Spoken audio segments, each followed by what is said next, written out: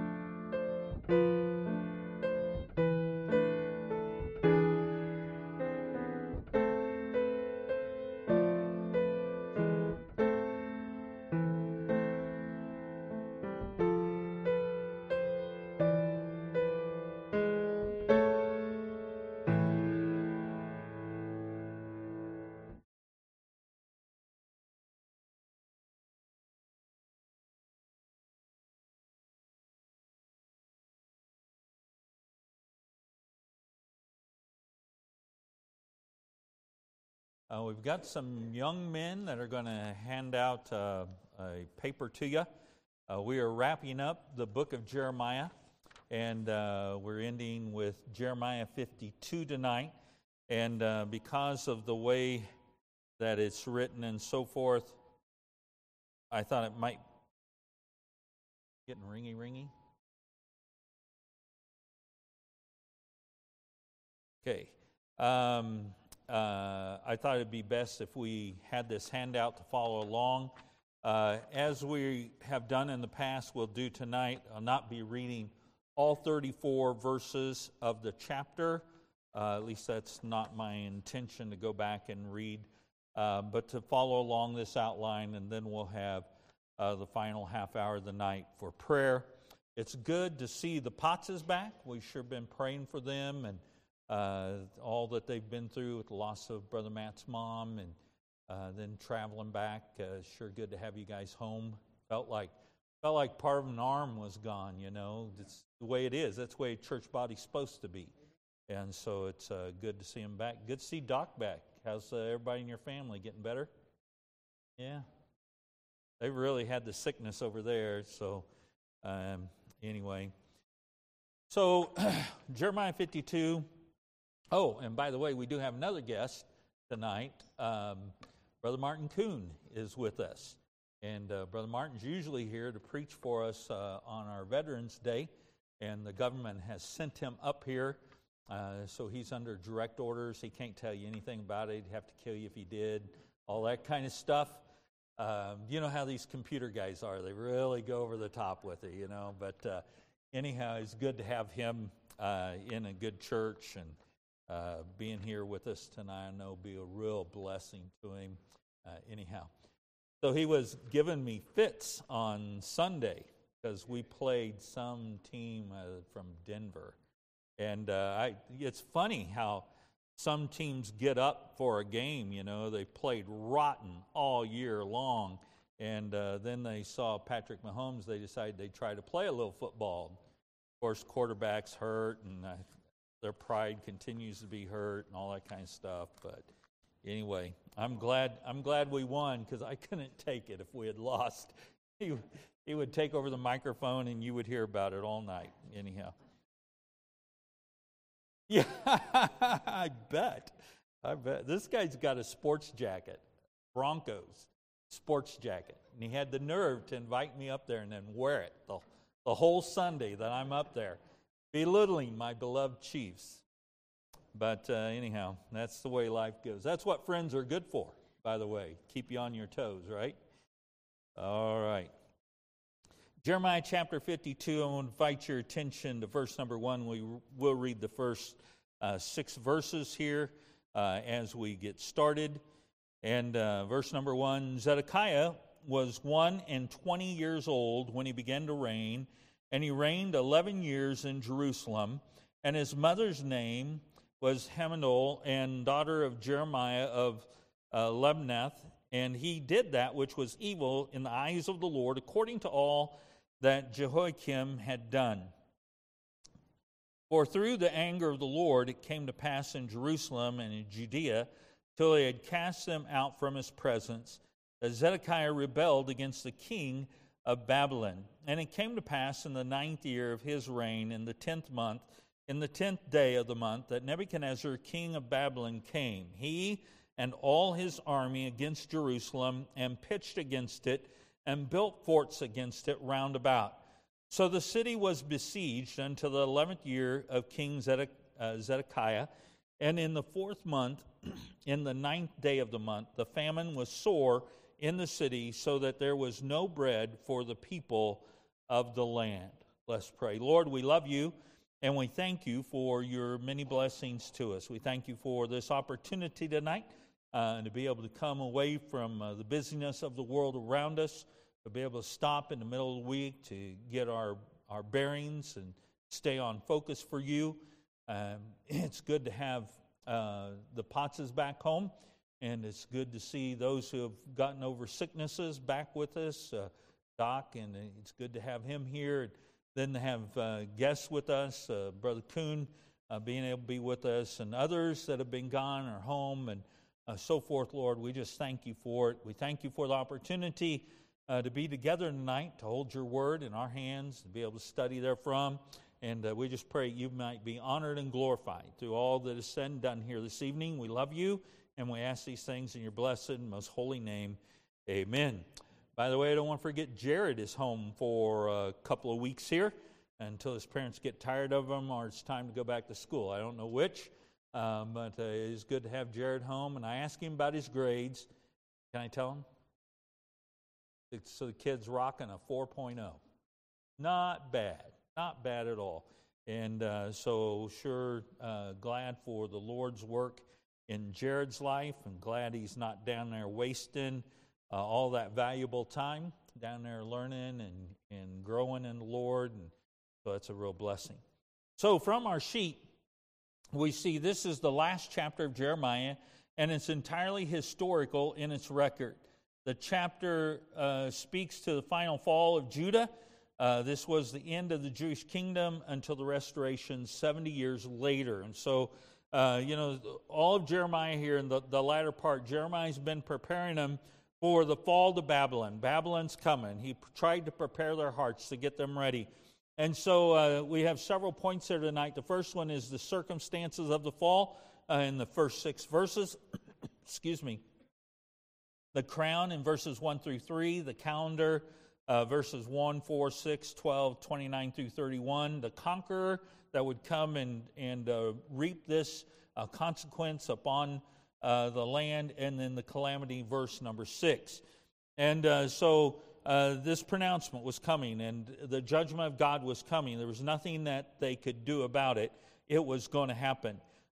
Just as we are reminded that our Lord and Savior is coming again. Hallelujah. Praise the Lord. I'm ready. I can't wait to go. And he's going to bring judgment upon the earth when he finally comes back and sets up his millennial reign. But I'm looking forward to the rapture that's going to happen, the rapture of the church. And we're going to go be with him, and then he'll come back to rule and reign there at the end of the tribulation period.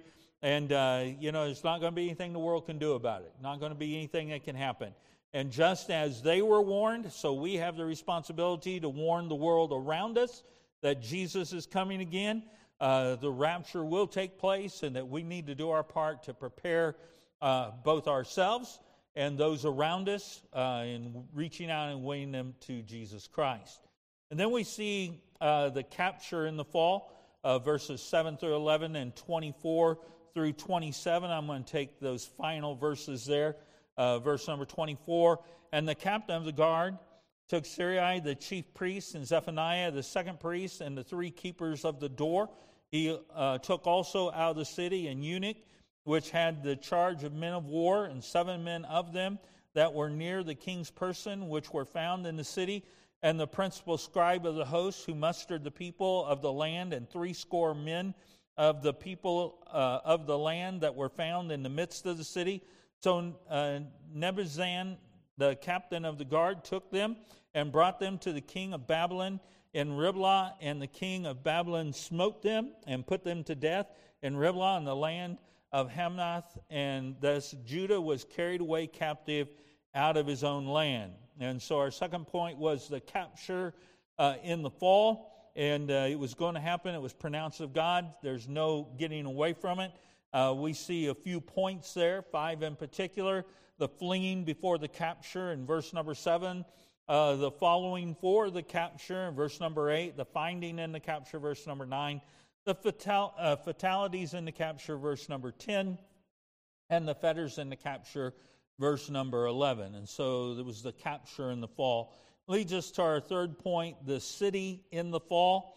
And we find in verse number 12 through 14, we read, now in the 5th month of the 10th day of the month, which was the 19th year of Nebuchadnezzar, king of Babylon, came Nebuzaradan, captain of the guard, which served the king of Babylon, into Jerusalem, and burned the house of the Lord and the king's house, and all the houses of Jerusalem, and all the houses of the great men burned he with fire.